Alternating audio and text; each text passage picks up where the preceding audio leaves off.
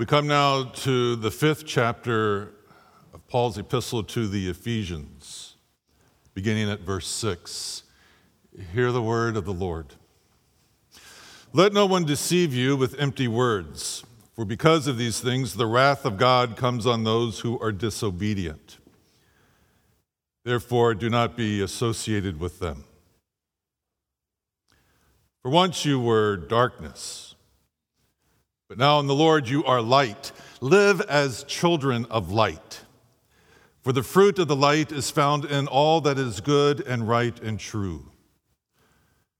Try to find out what is pleasing to the Lord. Take no part in the unfruitful works of darkness, but instead expose them. For it is shameful even to mention what such people do secretly. But everything exposed by the light becomes visible, for everything that becomes visible is light. Therefore it says, "Sleeper, awake, rise from the dead, and Christ will shine on you." The word of the Lord. Once again, O God, we've come to place our lives in front of your open word, asking that your Spirit will do what only you can do, which is to carry it especially into the most darkened corners of our lives. We ask for this mercy in the name of Jesus Christ. Amen. On this Maundy, Thursday, the Apostle Paul reminds us, you were darkness, but in Christ you have been brought to light. So he says, live as children of light. Do that which is right and good and true. Don't turn back to the darkness. The images of darkness and light have long been pressing and competing themes within the spiritual life. Very often the battleground between the dark and the light is depicted in images that are cosmic, if not apocalyptic. But I've always been more drawn to St. Augustine's notion that this battleground actually exists within our own hearts. We all know what it means to have been in darkness, especially the darkness of our own making, and to live by our affirmation that Christ has brought us out into the light. But we also know the temptation, the daily temptation to turn back to the darkness.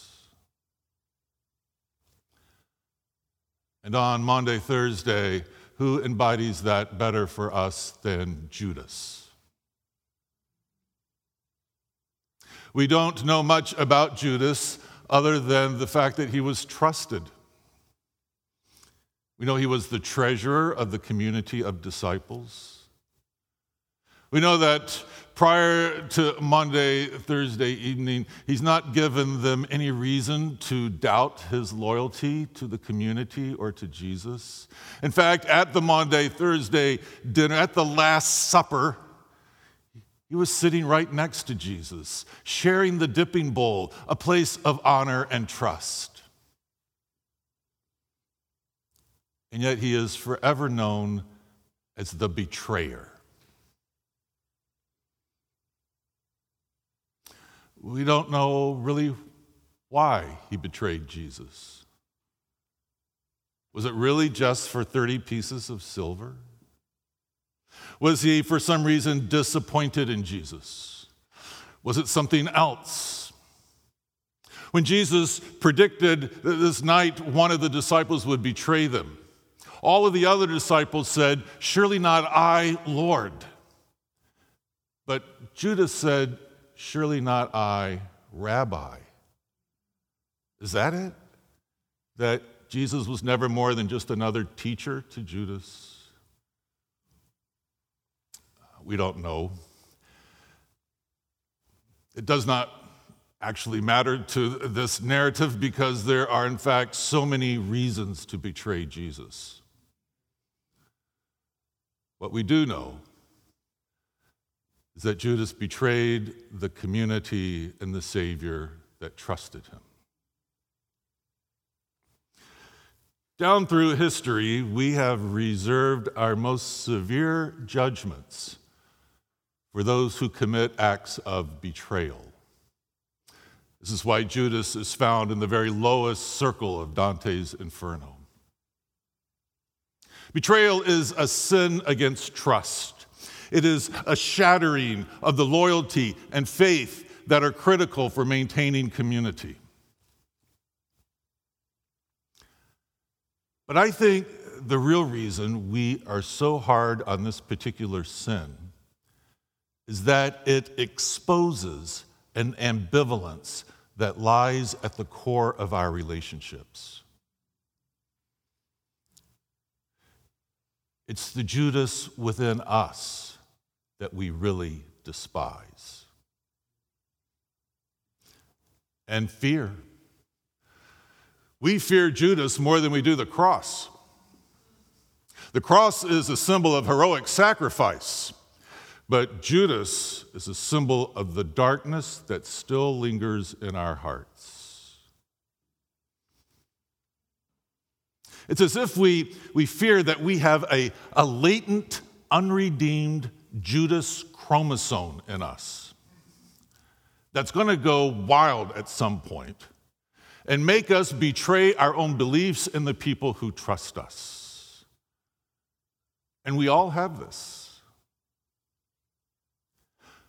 Again, when Jesus predicted his betrayal, the fragility of all the disciples' relationships to him is revealed in their saying, "Surely not I, Lord." It's as if to say, I was worried about that, but I thought I had it under control.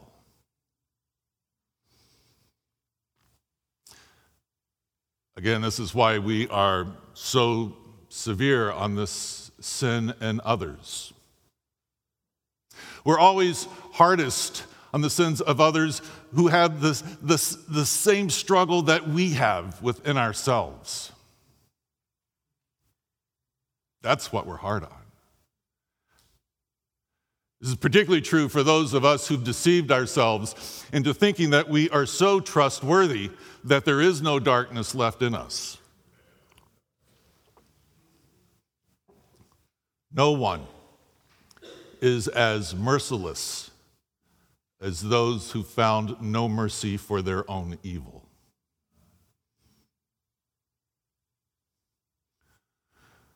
Let us remember that by the time we get to Good Friday, none of these disciples who've been a part of Jesus' community for 3 years are exactly the embodiment of heroism. Peter's already by then denied Jesus 3 times. The other disciples are mostly gone, abandoned, hiding.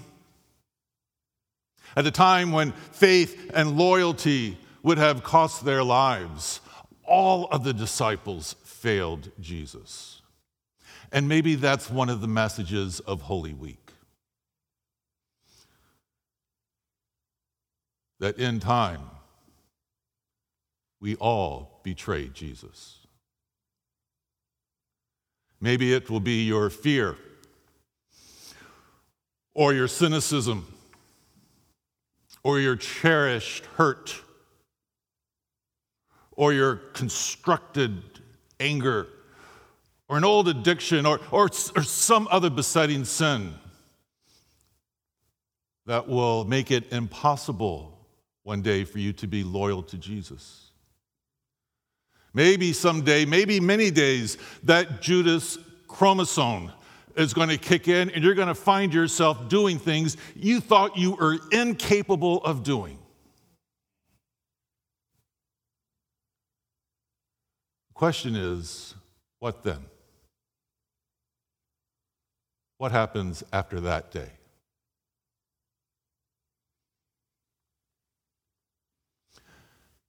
Matthew's gospel We're told that when Judas realized the gravity of what he had done, he was filled with shame.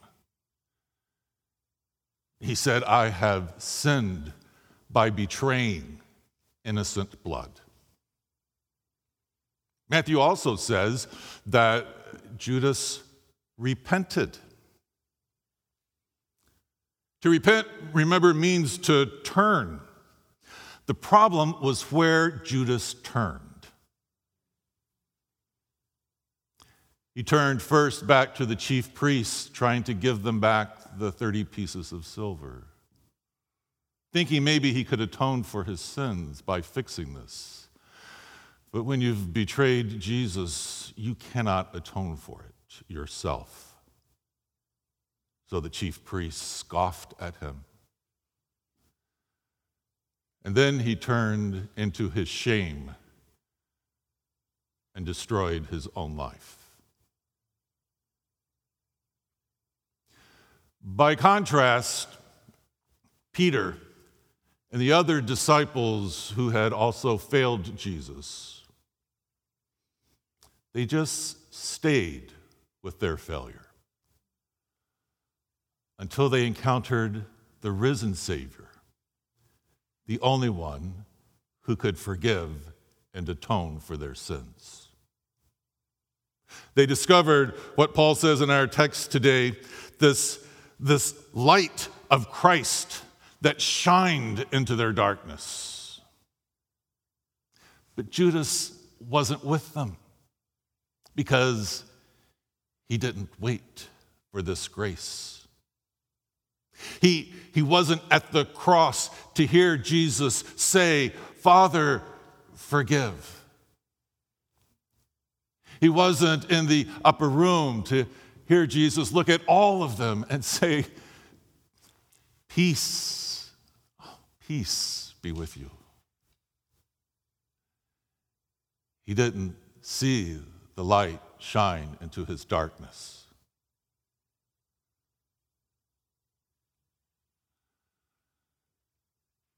When you have done what you thought you were long done ever doing again, when you've done what you thought you would never do, when you've betrayed your own beliefs, be very careful where you turn.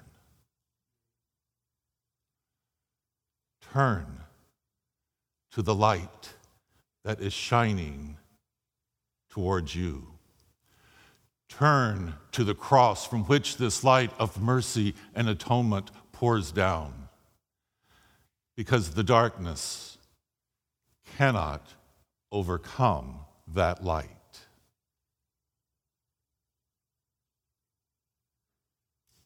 In the name of the Father, Son, and Holy Spirit. Amen.